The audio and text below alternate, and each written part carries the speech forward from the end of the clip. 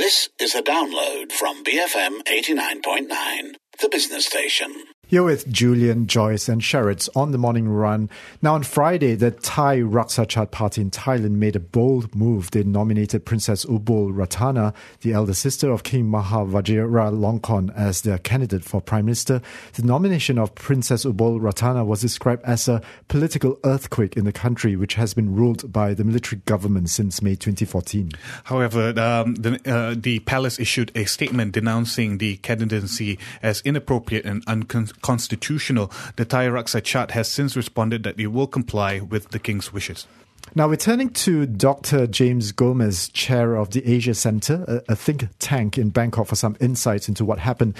Good morning, Dr. Gomez. That was quite an about turn with the surprise nomination of the princess for Prime Minister and the subsequent rebuke from her own brother, the King of Thailand. What has been the public reaction to this chain of events?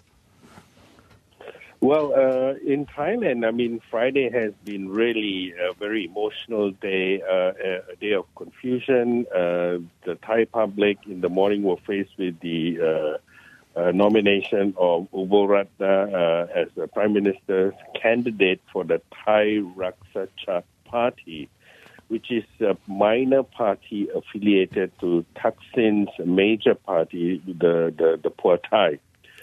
So, all kinds of speculations were moving that it was going to throw weight behind the Thaksin initiative for this general election. But with the king's remarks that the princess's candidature was inappropriate according to Thai customs, all bets are off. So where our sight should be would be the rock and roll ride towards the election on March 24th.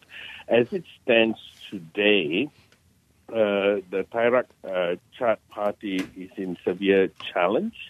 It has filed 175 candidates for the constituency posts and 108 candidates in its party list. And what's happening right now is how would their party take accountability? There are already information in the public domain that a complaint may be filed against the party to the Election Commission, and the Election Commission has, given indication that it will be prepared to look into the matter, and this matter, if it's looked into, will be brought into the Constitutional Court and may even result in the dissolution of the party, which then means the Thaksin initiative, to come back to this election with its other party, the Pheu Thai, may be thrown in disarray.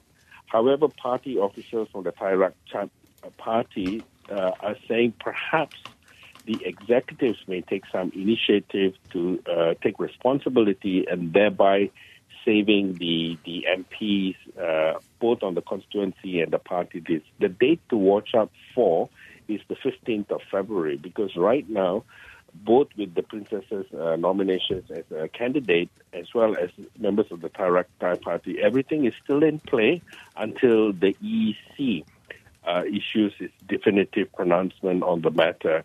And, we can look at from today as Thailand wakes up and till the 15th of Feb when this situation would be clear. Is the fugitive Thaksin working in the background to sway Thai politics? Well, we do not have definitive proof, but what has again come up is a tweet that he sent out yesterday where he told his followers to chin up and move forward. And essentially what that means is, keep fighting. So that has been that has come out in the public domain, and we'll have to see now, how the Election Commission moves forward in terms of what has happened in the last few days. But certainly this will make Thai politics very interesting for the next 6.5 weeks as we head towards the 24th of March. Dr. Gomez, it seems a bit surprising that the princess would run for office without the king's prior knowledge or consent. So what does all of this say? Well, we are still not clear because a lot of it is just purely speculation. From the from the princess's point of view, she has just said that, she wants to contribute to the process in Thailand and to ensure that, Thailand remains in good standing internationally. The general information is, the princess, lost her title and lives as a commoner since she married a foreigner in 1972. But nevertheless, she continues to, be accorded, the status as someone from the royal family and perform some royal duties. And as a result, there's been, I think, while technically the princess is a commoner, but still seen in, many people's eyes as someone belonging to the royal family. So I think this is the fine nuances in the whole episode.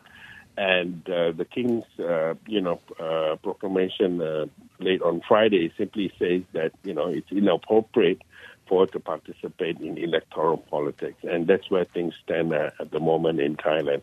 But, I'm sure there are stormy days ahead. Thank you so much for your insights. And that was Dr. James Gomez, Chair of the Asia Centre in Bangkok. Coming up next, we'll be talking about Najib's trial. Stay tuned, BFM 89.9. Thank you for listening to this podcast. To find more great interviews, go to bfm.my or find us on iTunes. BFM 89.9, the business station.